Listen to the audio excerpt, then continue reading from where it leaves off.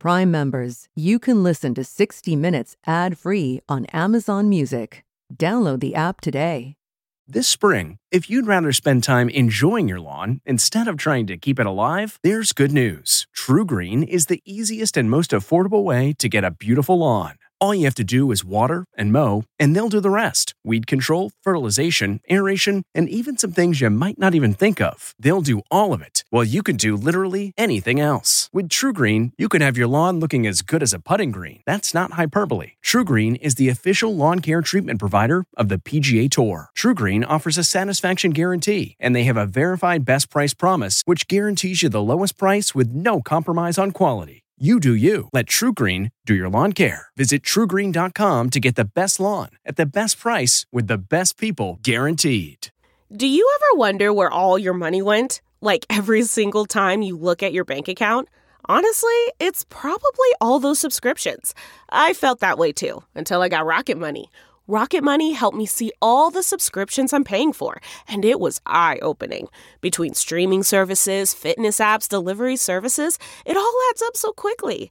Rocket Money is a personal finance app that finds and cancels your unwanted subscriptions, monitors your spending, and helps lower your bills. Rocket Money has over 5 million users and has helped save its members an average of $720 a year, with over 500 million in canceled subscriptions. Stop wasting money on things you don't use. Cancel your unwanted subscriptions by going to rocketmoney.com/Wondery. That's rocketmoney.com/Wondery. rocketmoney.com/Wondery.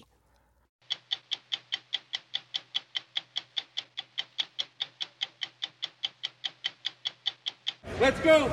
Tens of thousands of troops are en route to the Capitol to join thousands of police officers and federal agents, all preparing to defend the inauguration from further domestic terrorism.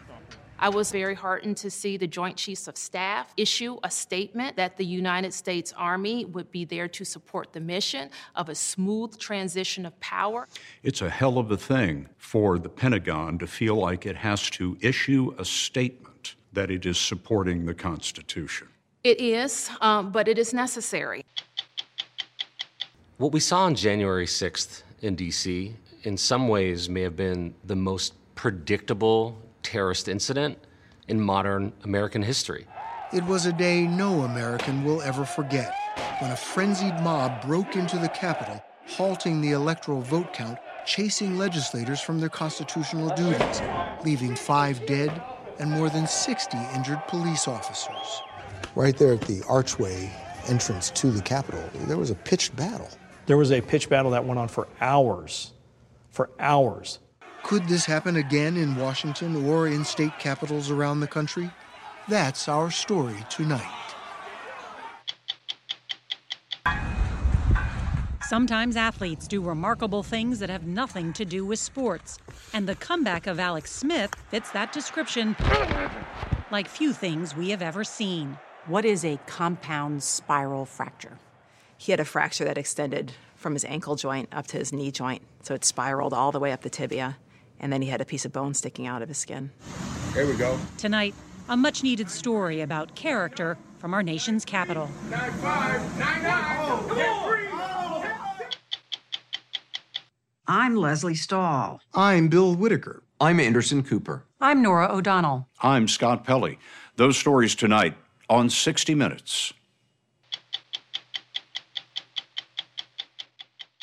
Angie's List is now Angie, and we've heard a lot of theories about why. I thought it was an eco move. Fewer words, less paper. No, it was so you could say it faster. No, it's to be more iconic. Must be a tech thing. But those aren't quite right. It's because now you can compare upfront prices, book a service instantly, and even get your project handled from start to finish. Sounds easy. It is, and it makes us so much more than just a list. Get started at Angie.com. That's ANGI, or download the app today. Getting the smile and confidence you've been dreaming about, all from the comfort of your home, isn't a total mystery with Byte clear aligners. Just don't be surprised if all your friends start asking, "What's your secret?" Begin by ordering your at-home impression kit today for only $14.95. Byte clear aligners are doctor-directed and delivered to your door. Treatment costs thousands less than braces, plus they offer flexible financing, accept eligible insurance, and you can pay with your HSA/FSA. Get 80% off your impression kit when you use code WONDERY at Byte.com. That's BYTE.com. Start your confidence journey today with Byte. Will the next president be inaugurated at noon on Wednesday? That's an unthinkable question. The Constitution demands it. But on the other hand, the law also required Congress to count the electoral votes January 6th, which the attack on the Capitol delayed.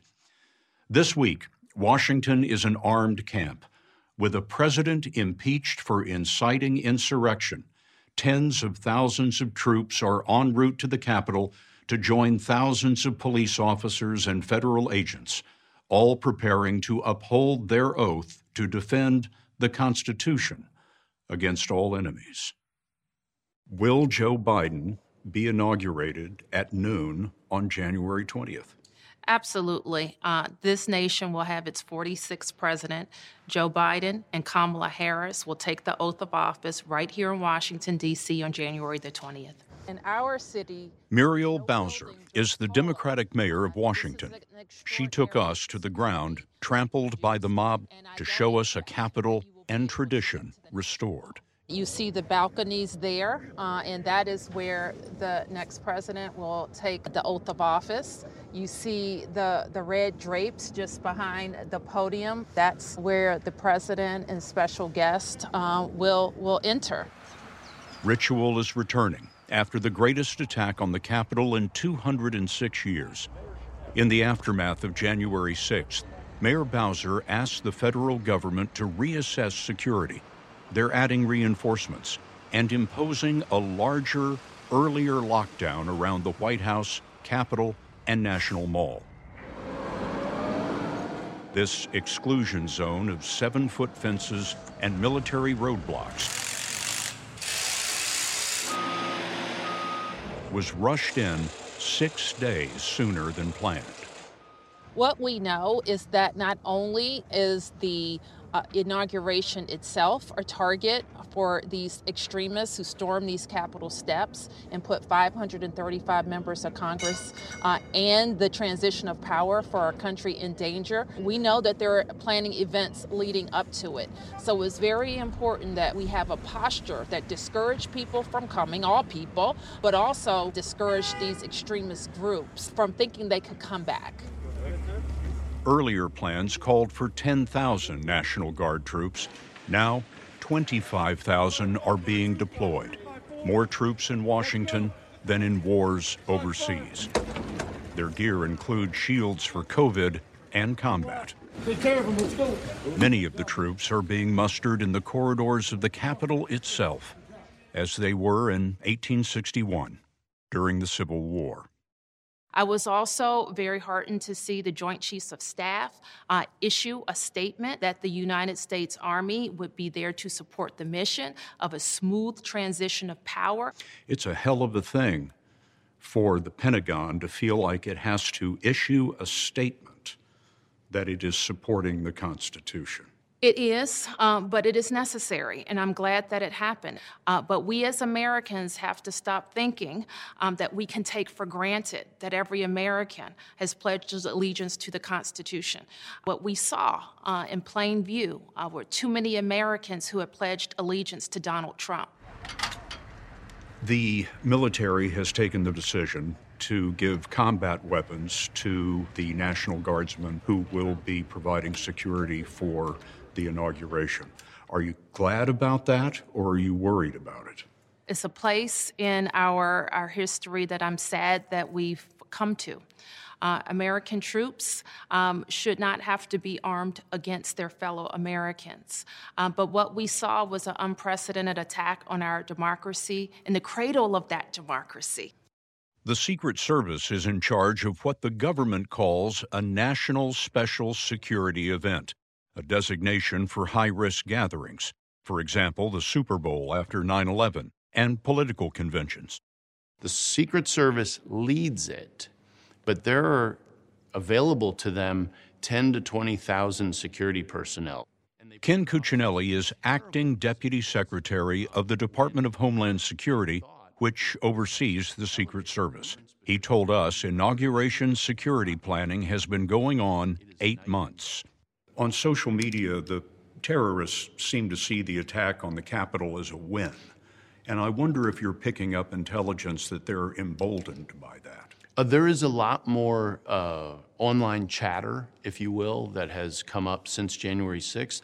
But I would point out that a lot of that chatter isn't nation's capital focused. It's more general across the country. Has the suspect who planted 2 pipe bombs during the attack on the Capitol been caught?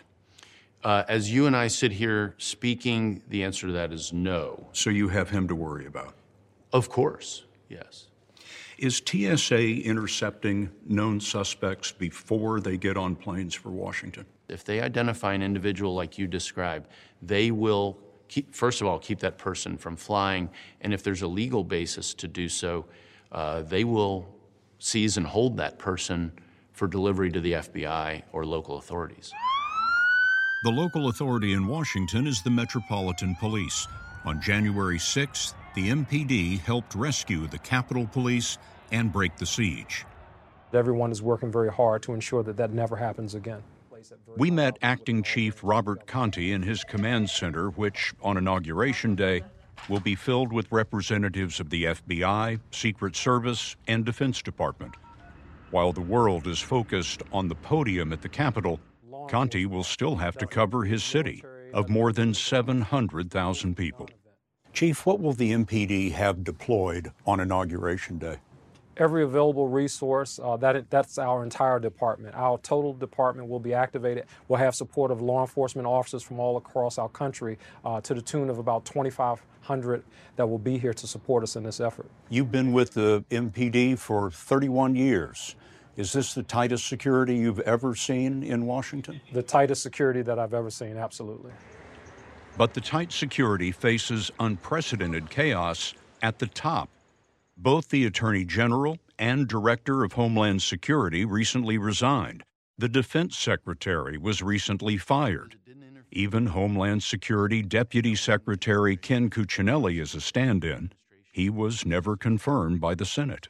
DHS has had 6 secretaries in 4 years. Why should the American people have confidence in federal law enforcement when the leadership is not in place? Because the professionals we have in law enforcement, in the federal government, in the Secret Service, and across the Department of Homeland Security and beyond, DOJ and all the rest that we work with, are lifelong career professionals. That's 99.9% of the people creating and executing the plans to ensure the safety of incoming President-elect Biden, and none of them are going anywhere. We will never give up. We will never concede. But there's also the dilemma that the security is commanded by President Trump, who encouraged the attack on the Capitol and has relentlessly worked to stop the inauguration of Joe Biden. Who does the National Guard answer to? They answer through DOD. They can have... To the president. That's the chain of command. If he orders them to stand down, will they stand down? Well, you're going to have to ask them, but that's unimaginable. If the president orders DHS to stand down, will you stand down? We're going to complete our jobs. There's not a stand down. We have a statutory mission. We're going to perform under all circumstances, and I think that hypothetical is not going to happen. It's unimaginable. A lot of things are unimaginable in Washington these days, and we don't have a very good track record in the Department taking of Homeland the president's Security, word on things. In the Department of Homeland Security, we're in my the point habit. is, are you going to follow the president or are you going to follow the Constitution we all in your role now? We all swore an oath to the Constitution. That is first and foremost. And we take Homeland Security very, very seriously.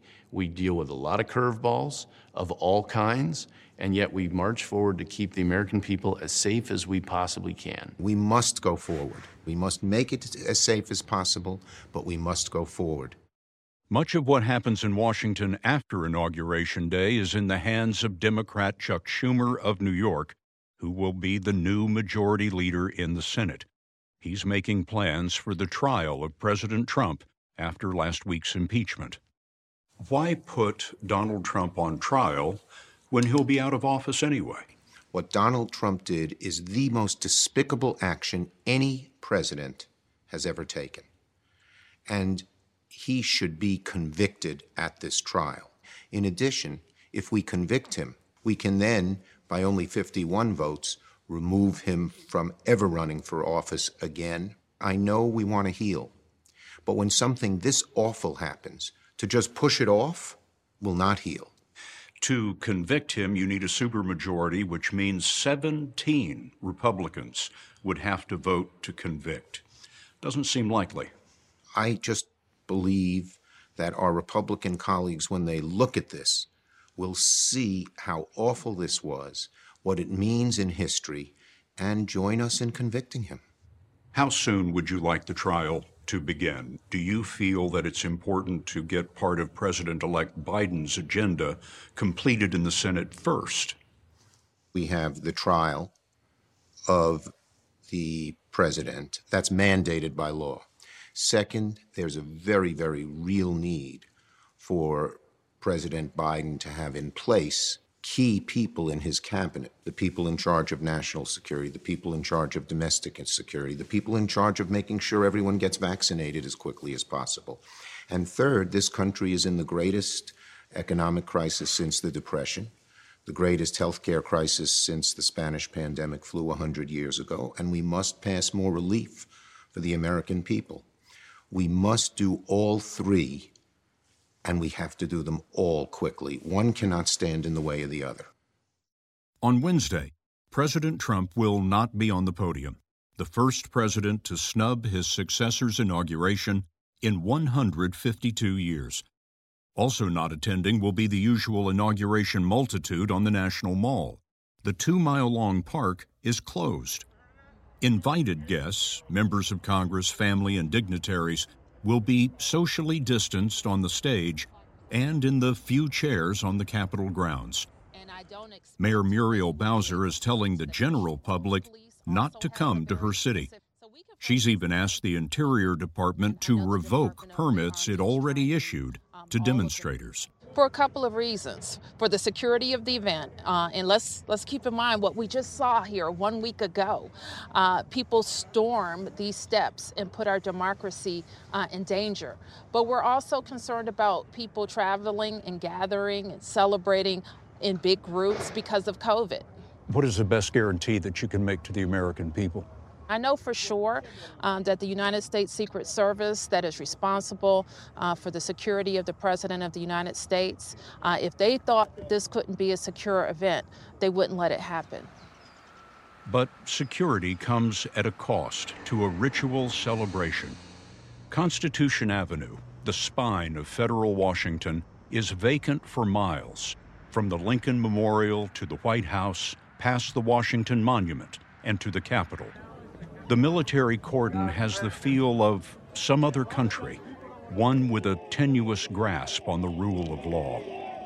Halfway up the avenue, the Constitution itself has been locked out of sight in the National Archives to protect the parchment for future reference.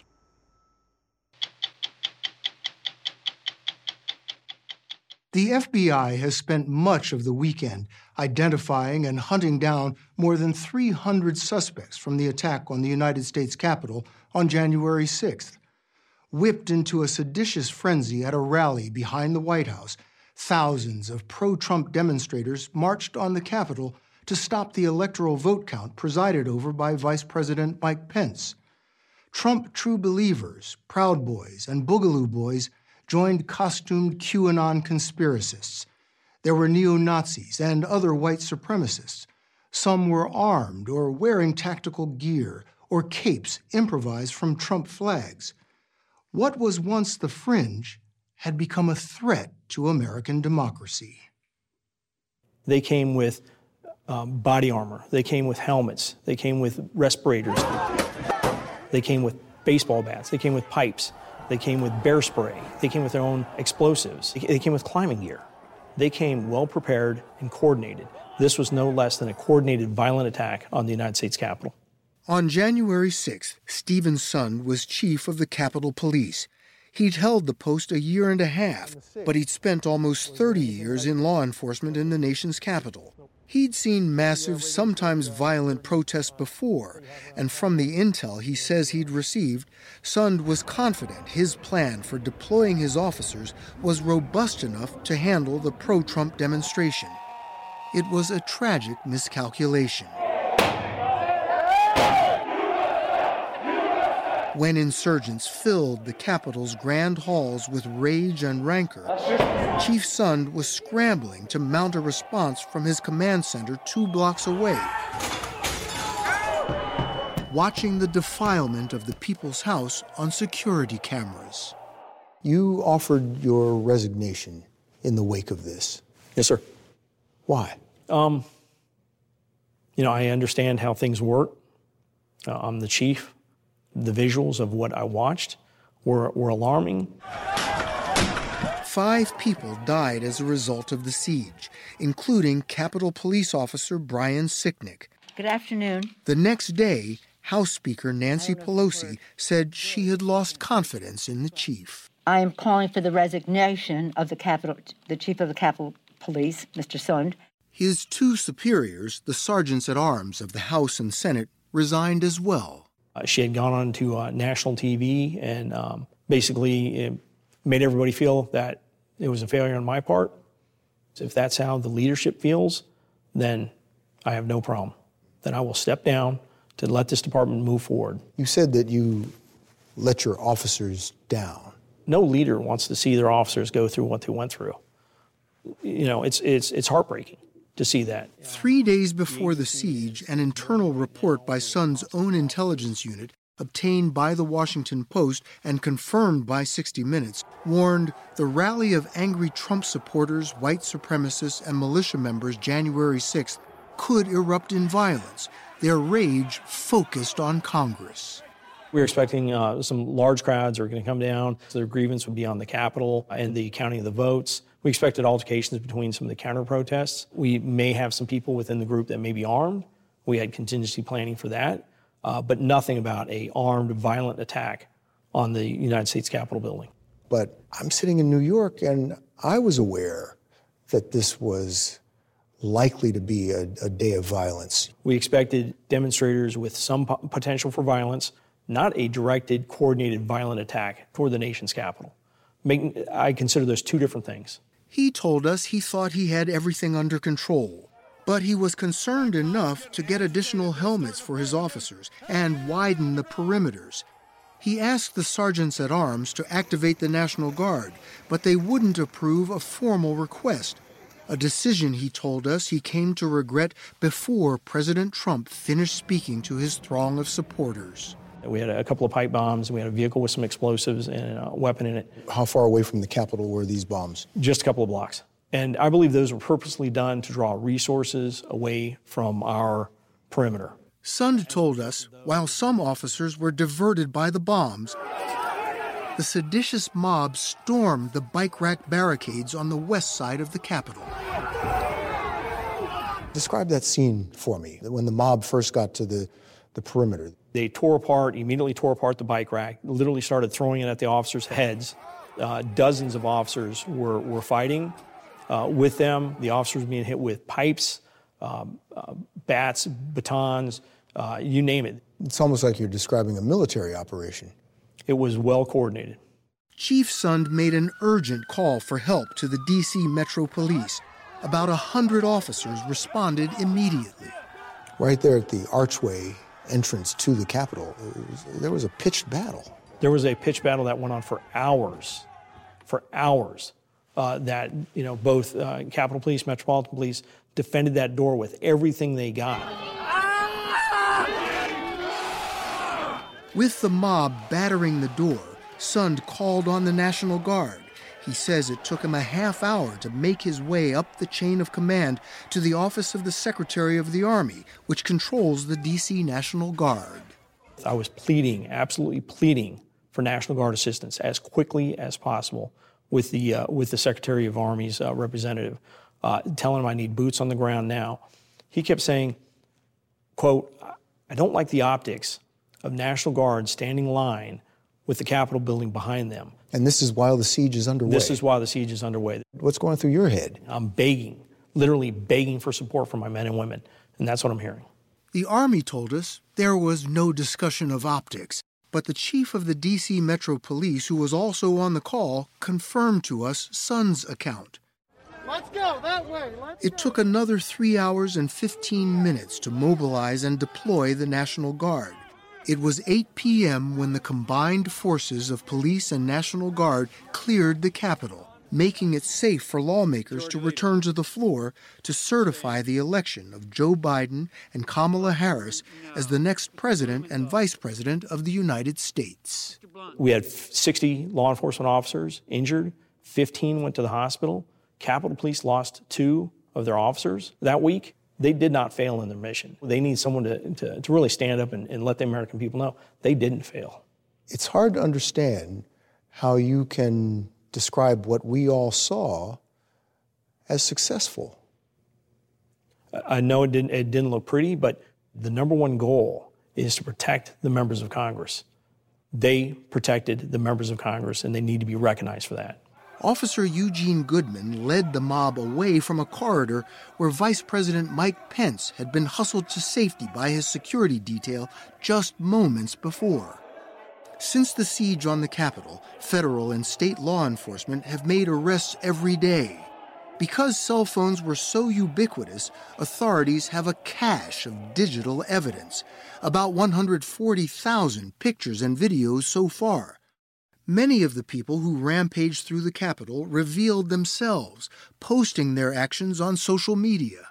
Now facing federal criminal charges, Kevin Seafried, the man with the Confederate flag, Adam Johnson, who walked off with Nancy Pelosi's lectern, the man with his boot on a desk in the Speaker's office, Richard Barnett.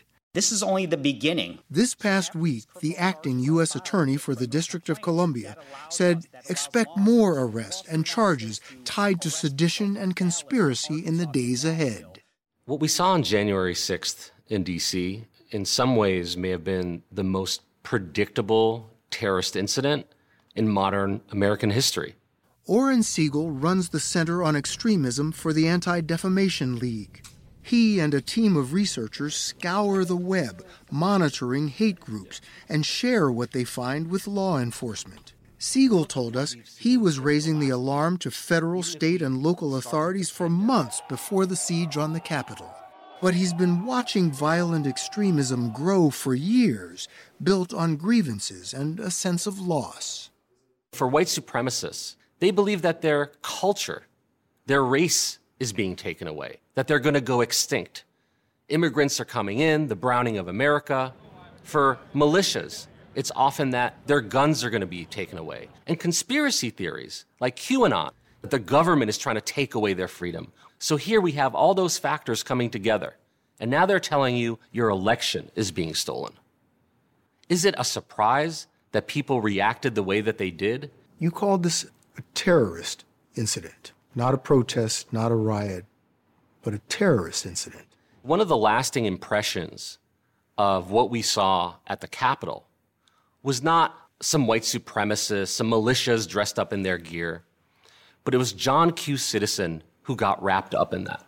Is that more frightening or less? To me, the idea that people who are not necessarily card-carrying members of any extremist movement would get wrapped up in extremist activities is more frightening. Oren Siegel says extremism has been growing in plain sight on social media, like Facebook and Twitter. Now that these platforms are curtailing hate groups, extremists have retreated to distant corners of the internet. These people are still out there. Their grievances are still real to them. They have a narrative that is wrapped up in a bow for the next 4 years. The belief in an illegitimate government that was stolen from its rightful leader, Donald Trump. And if they perceive it to be stolen, and they hear people who animate those thoughts and support it, then they're emboldened. And when you have extremists who are emboldened over a period of time, you end up with mass shootings in El Paso and Pittsburgh and Poway. You end up with people storming capitals in Michigan, and you end up with January 6th. This past week, the FBI sent warnings to local law enforcement across the country that extremists, conspiracists, and hate groups plan armed protests in all 50 state capitals in the days before the inauguration, and threaten violence if President Trump is removed from office. To Democrat Dana Nessel, Michigan's Attorney General, it's like a recurring nightmare. When you saw the siege on the Capitol unfold on the 6th, what did you think? Of course, I was horrified, but there was a part of me that wasn't actually surprised because I've seen the threats of domestic terrorism in our own state. When Governor Gretchen Whitmer, also a Democrat, shut down the state to fight the spread of the coronavirus, President Trump tweeted, "Liberate Michigan," and militia members armed with assault weapons occupied the Capitol in Lansing. Several months later, 14 militiamen, at least 5 of whom had occupied the Capitol, were charged in connection with a plot to kidnap Governor Whitmer. A lot of these same individuals saw what happened in Lansing, Michigan last April, and decided that they might be able to do the exact same thing in Washington, D.C. And it turns out they were right. Michigan is taking the FBI warning seriously. Attorney General Nessel urged state lawmakers to cancel their session this week. They did. It's that serious? I have recommended to the legislators that I know that they go to, an Army store and purchase Kevlar vests, purchase helmets, perhaps gas masks. And these are the kinds of items now that our state legislators are having to purchase just to provide some sense of security to themselves, so they can feel at least a little bit safer while they're in session. If Lansing, Michigan and Washington, D.C. have shown us anything, it's that we're in a battle for the soul of America, and it requires each of us to answer one basic question: who are we? If you are looking for strength and character in the nation's capital these days, look no further than the story of Alex Smith. Just over 2 years ago, the Washington quarterback suffered a crippling injury that almost led to the amputation of his right leg. It would have been a brutal end to the long career of a man who was once the first overall draft pick in the NFL and a 3-time Pro Bowler. Instead, Smith defied expectations by rehabbing the way injured special forces do. Tonight, a look at one of the greatest comebacks in sports history. It all began a little over 2 years ago, November 18, 2018, when Alex Smith led Washington as quarterback against the Houston Texans. And pass rushers Kareem Jackson and J.J. Watt crashed through his offensive line. It was one of those plays as a quarterback, they got us, secure the football and just kind of get down. I immediately knew that it was broken. You could see it or you felt it? The visual was the most alarming thing for me, to look down and know that my leg was broken. It wasn't straight, bending in a place it shouldn't bend. Alex isn't a guy who goes down a lot. I had never run on the field for him. Dr. Robin West is the Washington football team's head physician. This is her 18th season in the NFL. And I realized quickly that the injury was severe when I got out there. Just so that people understand, what is a compound spiral fracture? He had a fracture that extended from his ankle joint up to his knee joint. So it spiraled all the way up the tibia. And then he had a piece of bone sticking out of his skin. How often do injuries like this happen in football? Like this? No, very, very rarely. After watching from the stands, Alex Smith's wife, Elizabeth, rushed down to be with her husband. Do you remember what he said to you in the ambulance? Yes. He wanted me to pull the game up on my phone. He wanted to know the score. He wanted to know how the offense was doing. He was not even worried about his leg whatsoever. He was worried about his team. A team of orthopedic trauma surgeons was waiting to operate at Inova Fairfax Hospital in Virginia. They put Smith's leg back together with 3 plates and 28 screws and pins. After surgery, the x-rays looked good. But what Dr. West and her colleagues could not see was bacteria she thinks from Washington's football field had infected the open wound on Smith's leg. There in those couple days after is when it quickly got sideways. His blood pressure was dropping, his fever was skyrocketing, and that's when I knew it was a lot worse than we ever anticipated. Not many diagnoses sound worse than necrotizing fasciitis, more commonly known as flesh-eating bacteria. As the infection ravaged Smith's leg, his body reacted by developing stage 2 sepsis, a dangerous condition that can damage organs and lead to death. And his infection just keeps getting worse. What's going through your mind? I'm obviously more worried about his life. He is septic, and you hear all these staggering numbers on when people go septic. At one point, Elizabeth Smith asked to speak to Dr. West privately. His medical team was already considering the amputation of her husband's right leg. She said, just to get rid of it. I just want him to live and walk out of here. So, and we talked to his family, and his father had a similar view. And then we went to Alex, but he said, do what you can to save my leg. Do anything you can to save it. Smith underwent 8 operations in 10 days to carefully remove all the dead or infected tissue. What did Alex Smith's leg look like? Bone, basically. All he had was his calf muscle and his tibia and his fibula. We were in the hospital approximately a month. They had to remove quite a bit of muscle and tissue from my lower leg in order to get the infection under control. And then faced with the reality that, hey, we still might have to cut off your leg. And for me, that to hear those words, hard to deal with as a professional athlete and someone that really, I think I took that for granted for so long. My body, my health. Yeah. The most basic thing people take for granted. Yeah, no doubt. Just wondering, would I ever be able to go on walks with my wife? Would I ever be able to play with my kids? Crazy reality. And so, yeah, really, really thankful to be here. Surgeons covered Smith's bones so they would heal, partly by removing a portion of his left thigh muscle and placing it on his lower right leg. You got this. How's it feel? I'm afraid to put too much weight on it. His leg was also fitted with a piece of hardware called an external fixator. It looks medieval, but it's really advanced orthopedics, and so I wear this metal cage that's bolted in and pinned into my leg, and it holds my leg and bone in place while it heals. And how long did you have to wear the fixator?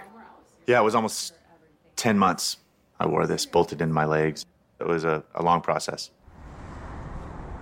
The Center for the Intrepid in San Antonio was specifically built to help wounded warriors through that process. Dr. West reached out to her friend, Johnny Owens, who for 10 years had been the center's chief physical therapist. Had you seen a lot of injuries that were similar to what Alex had? I have. That was the hallmark injury of the wars, was these lower leg injuries from blast trauma, stepping on landmines. Smith requested and received special permission from the Pentagon to visit and consult with the Center for the Intrepid staff. We saw hundreds of Alex Smiths come through this door with those type of injuries and said, you're going to be able to run, you're going to be able to do all these type of things that people told you weren't going to be able to do. Now I'm going to have you push down on the gas pedal for me.